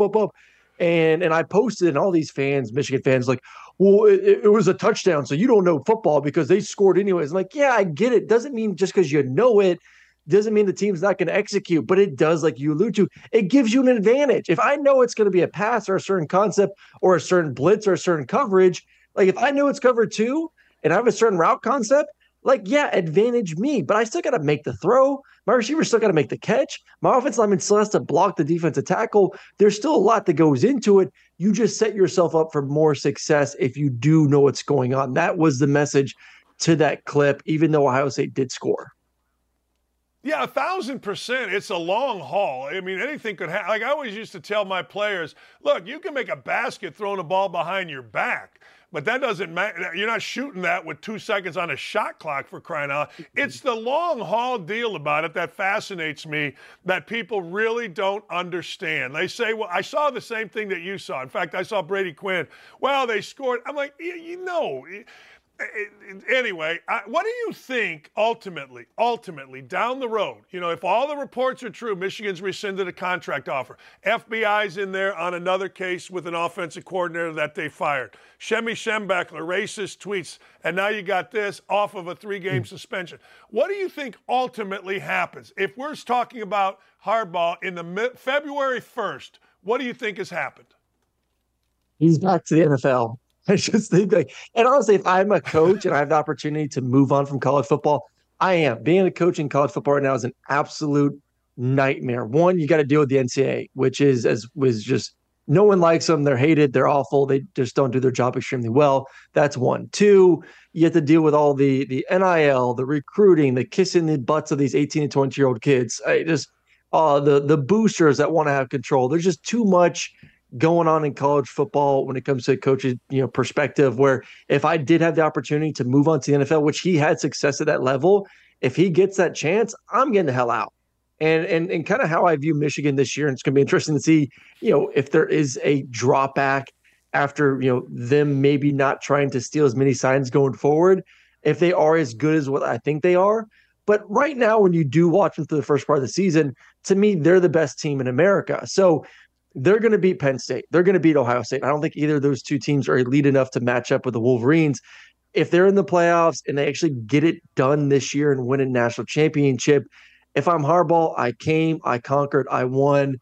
I do have an NFL in my bones, in my DNA. I'm getting the hell out. So I think there's a really good chance, after all the craziness that has gone on this past year for Jim and that football team, that you will have him maybe a little bit more aggressively looking at an opportunity to move on to the NFL. And I think I saw this yesterday. Michigan rescinded their current contract to Jim as they kind of try to figure out what's going on with the investigations. Let me talk about Ohio State. I'm going to go quick here. I'm going to go with a number of college football things. You think Ryan Day's job is at all in jeopardy? Should he fall to Michigan?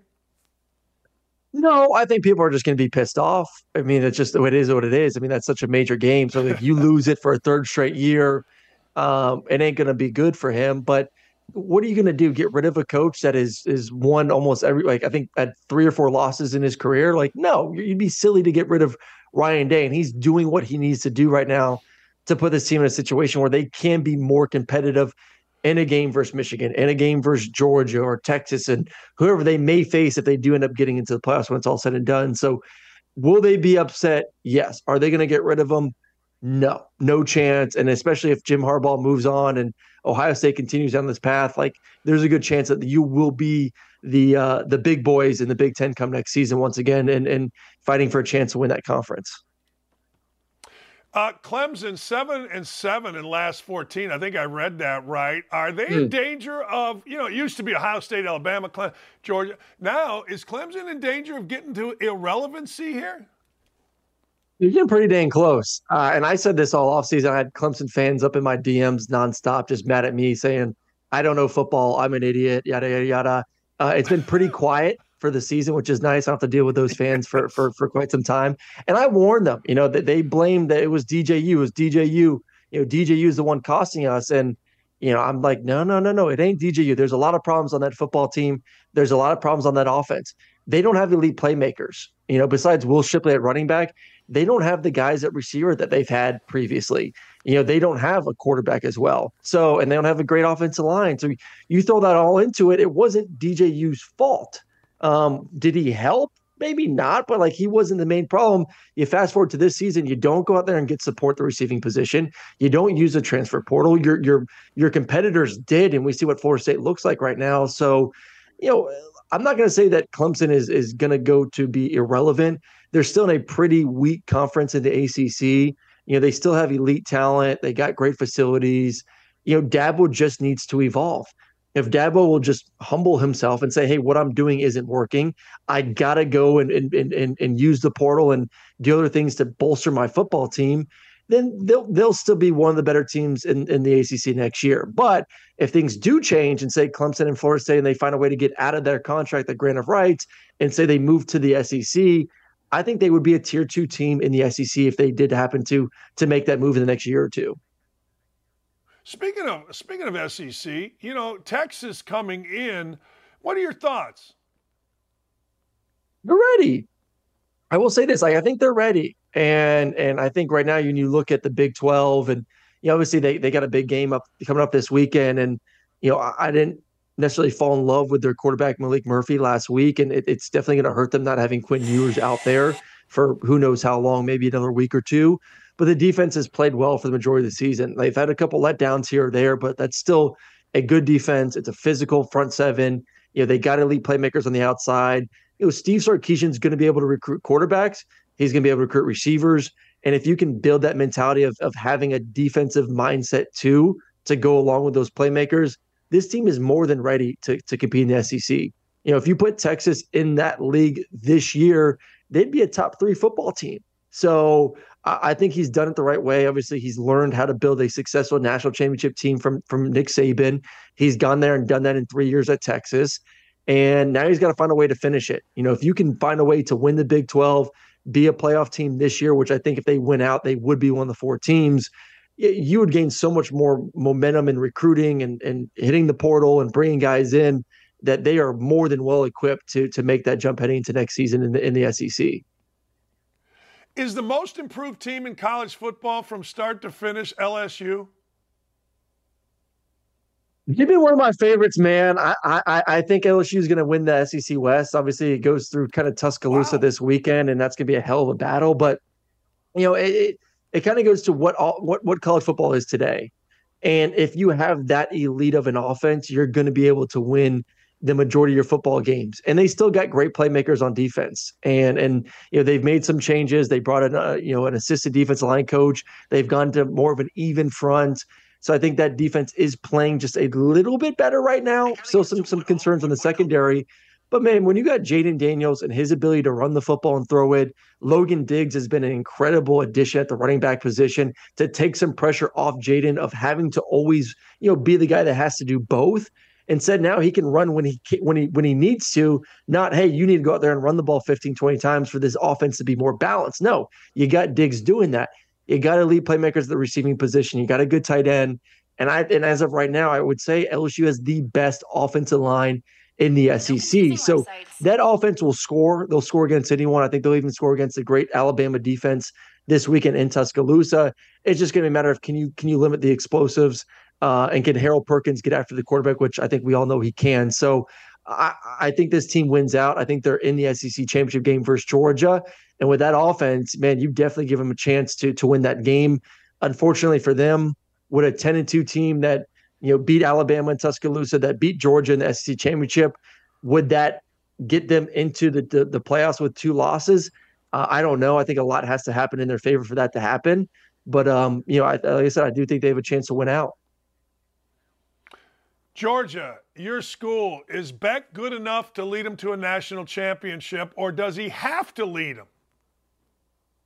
No, he does. I think he does have to lead them this year. And you saw Stetson the past 2 seasons too. I mean, he's 4-time MVP, the first round of the playoffs, and then the national championship.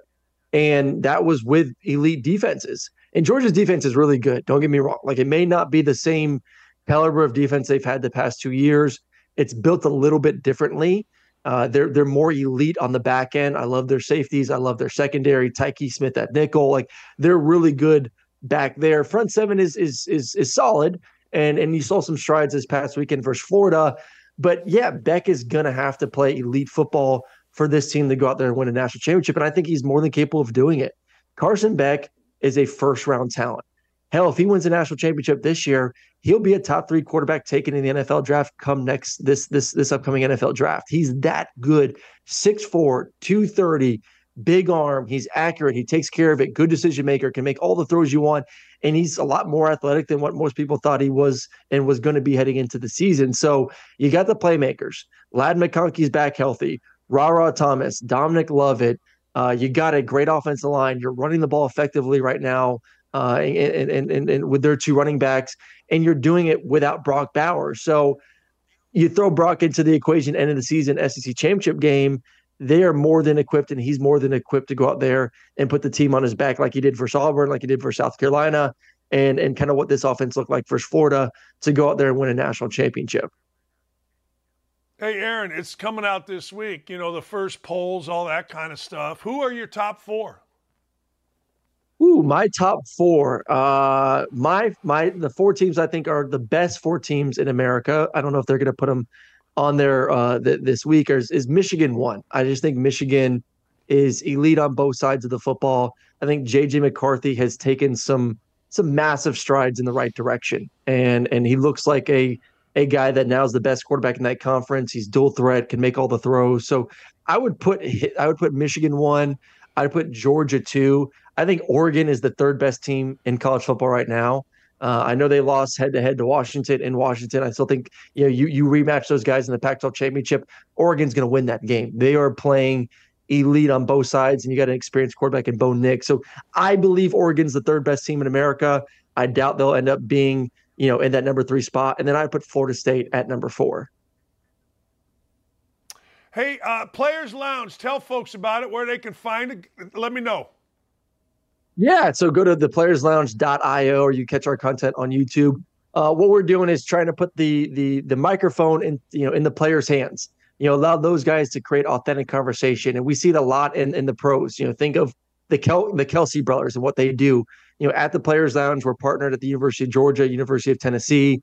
We essentially are giving these student athletes a platform to tell their story, to create their own content, to talk about ball in an authentic way where it's just, player on player. So right now we have 6 current shows at the University of Georgia, 4 football shows that are led by the student athletes at the University of Georgia, a baseball show and a softball show. At the University of Tennessee, we have a couple football shows, a Lady Vols basketball show, and a baseball show as well. So it's great for these kids. They get to go out there and make money by creating the content. And essentially we put it up all on our platform. So really good stuff, really good stories. So once again, go to theplayerslounge.io. You can catch us on all the social medias at the Players Lounge as well. See, quarterbacks are smart. They own stuff. Guys like me, we work for. Quarterbacks own. That's smart, Aaron. Hey, man, hope you'll come back. That was great stuff. Thank you. I appreciate it. Anytime, man. Just let me know. All right, that's Aaron Murray. Go to the Players Lounge. Yeah, man. See, quarterbacks are smart. A guy like me, I'm digging ditches all the time. I'm door dashing to pay off gambling debts. Oh, by the way, speaking of gambling debts, 15-1 yesterday. 15-1. I'll show it to you if you want. The only one I missed was a parlay that I put together, and it involved the Colts. I hit 3 legs. And also, by the way, did I tell you, the house bet, 7-1, Nebraska, just absolutely belly-whomped Purdue. That 2-point line was crap. Hey, look, all I know is this. I went from, and I'm being honest here, $100 to over $6,000 now in my account. All I can tell you. Seriously, it's all I can tell you. Over $6,000. I tell you what I'm doing. My wife wants to change. We're going to be the only family in America that doesn't have a big dining room table. We got one, and if you're looking to buy one, we got one. It's unbelievably gorgeous, but we're getting rid of it. And we're putting a seating area, like a lounge, if you will. with nice back chairs, a round table, sit around, as opposed to having a dining room table. If anybody's looking for a massive dining room table, now it'll cost you $800 or so. It's probably worth $5,000. I don't know. But anyway, long story short, I am paying for this with my gambling proceeds. The house bet moved to 7-1, ladies and gentlemen. Look, ever since about the middle of the basketball season last year that I decided to make this a freaking job. I've decided to make gambling a job. And I've got multiple accounts. My PointsBet accounts, I started with $100, and now it is over $6,000. My DraftKings account that I started, I was losing money every year. I looked at what I was losing. I changed it up. Now I'm up $3,000 on the year. $3,000 on that one. I don't really use it. I'm into PointsBet now because they are our sponsors, and I love them. But hey, look, and I'm going to give you, hopefully this week at some point, I'm going to have the guy who I am winning money with. He's a friend of mine. His name is Phil Sack. And Phil fades all of these clowns that you see on TV or on YouTube or on, TikTok. All these guys, this is the lock of the century, blah. He researches and he fades. And I want him to tell you his strategy because this strategy is incredible. I don't do nothing. I just say, Phil, man. So I am sending my boy Phil some Omaha steaks as a thank you because it's just fun. It starts at around 12:50. He finally sends me his picks because he's studying. I put his picks in. I look at them. I add some parlays, whatever. And next thing you know, 15-1 yesterday. Now, I don't bet enough. I only bet like 100, maybe 200. If I was betting like him, now this is a man who has made up to $1 million a year in sports gambling. I'm going to say that again, up to $1 million. And I'm going to try to get him on the show coming up here this week. He said he's cool with it, but, we just got to work out something later. Be careful tonight. I see the line is going down. Raiders were -9.5. Now it's -7. There's stuff going on here.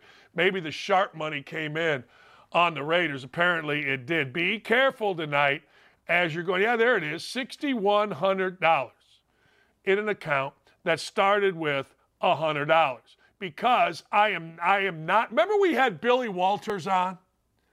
I read Billy Walters' book. Now, I'm not smart enough to read the gambling part of his book, okay? I'm not going to do that. It's too involved. So I skimmed it.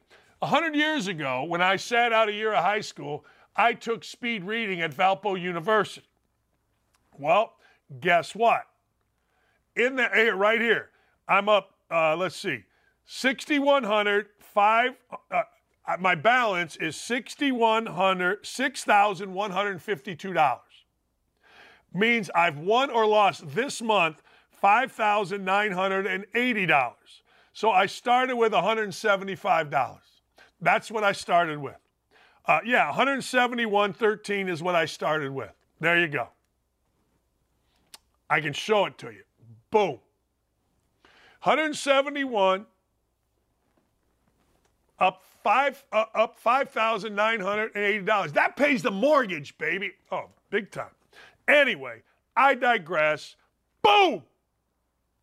A lot of reasons to watch this show, and that's just another one. Also, what I learned this weekend is pretty women like to hang out with me. That's right. They do. My wife and I were just sitting there, and next thing you know, Riley Gaines and her husband comes over, Stephanie comes over, here comes Kelly in Vegas, here comes Ariel Epstein. When you get old and you're harmless, pretty women just like hanging out with you. We got to get Kelly in Vegas on. I think Ariel's involved with a bunch of different companies. But Kelly in Vegas, she gave me one. She's like, look, and she's got, I've watched the film, and that's why I like these young ladies. They watch the film. Slapdick Johnny, who says, oh, it's an all-time lock, go against him. But when Kelly in Vegas gave me, because she made it sound like, with common sense, that I was taking the Titans +3 yesterday, I loaded up. I absolutely loaded up. I wasn't messing around. Period. I wasn't messing around. She made sense. Ariel Epstein will tell you why somebody's going to win based on the game film of the previous games. That's the kind of stuff I can dig. I dig it. And I got to get Urban on this week as well. We got to talk some stuff. All right, let's go. Woke-a-dope me. You ready? Here we go. Give me number one. Woke-a-dope. Got a lot of shows on this. Outkick is growing. Oh, boy. Objects in the mirror are as stupid as they appear. I had a dream about Joe Biden last night. True story, I did. I had a dream that I was interviewing him, and he was a lot more coherent than he appears on TV or in your videos or on Twitter. I don't know, but I think I need to change up my life. If I'm dreaming about Joe Biden, I got to do me some thinking. I got to go to the chin. When I go to the chin, that's some thinking. He is as stupid as he appears. Damn. Next!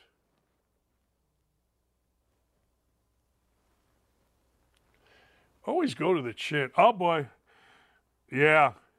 I'm proud to be a partner with the Chinese Communist Party. That's our guy, Gavin Newsom. Gavin Newsom decided that it was all right for him to bowl over a little Chinese kid. He's in China, and he's bowling over little kids playing basketball. What's he doing in China? What's he got going in China? Is he denouncing the NBA? I don't know. I don't think so, but is he? Let me go to the chin. I guarantee you he's not.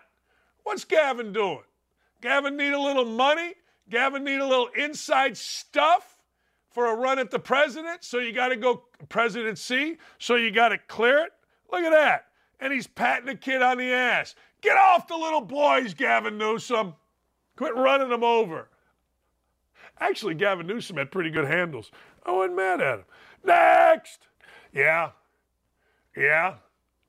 In my lifetime, and I don't care who tells me differently, I have my own opinion on this. 350 million people in the country.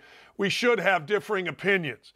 My opinion, that's the worst president of my lifetime. Now, did I understand the Cuban Missile Crisis when I was a kid? Oh, hell no. Did I understand that actually Richard Nixon was, by all accounts, a fairly effective president? He just was really, really stupid with the White House plumbers going into Watergate. I mean, how stupid are you? The Watergate plumbers, excuse me. That was just stupid because Sergeant Shriver and that other guy, Mondale, couldn't beat off. They weren't beating nobody. But he was stupid. Anyway, Carter with the gas prices, gas line, inflation, intimidated by a bunch of different countries, including hostages in Tehran. He was the worst, and we're seeing part two. I never felt like in my life we would ever go back to this guy's presidency, but I think we're there and even worse. Hopefully it does not involve a World War III. But man, oh man, if you're paying attention at all, it sure seems like it. It sure to hell seems like that's where we're headed. Hope not. Have a wonderful afternoon, everybody.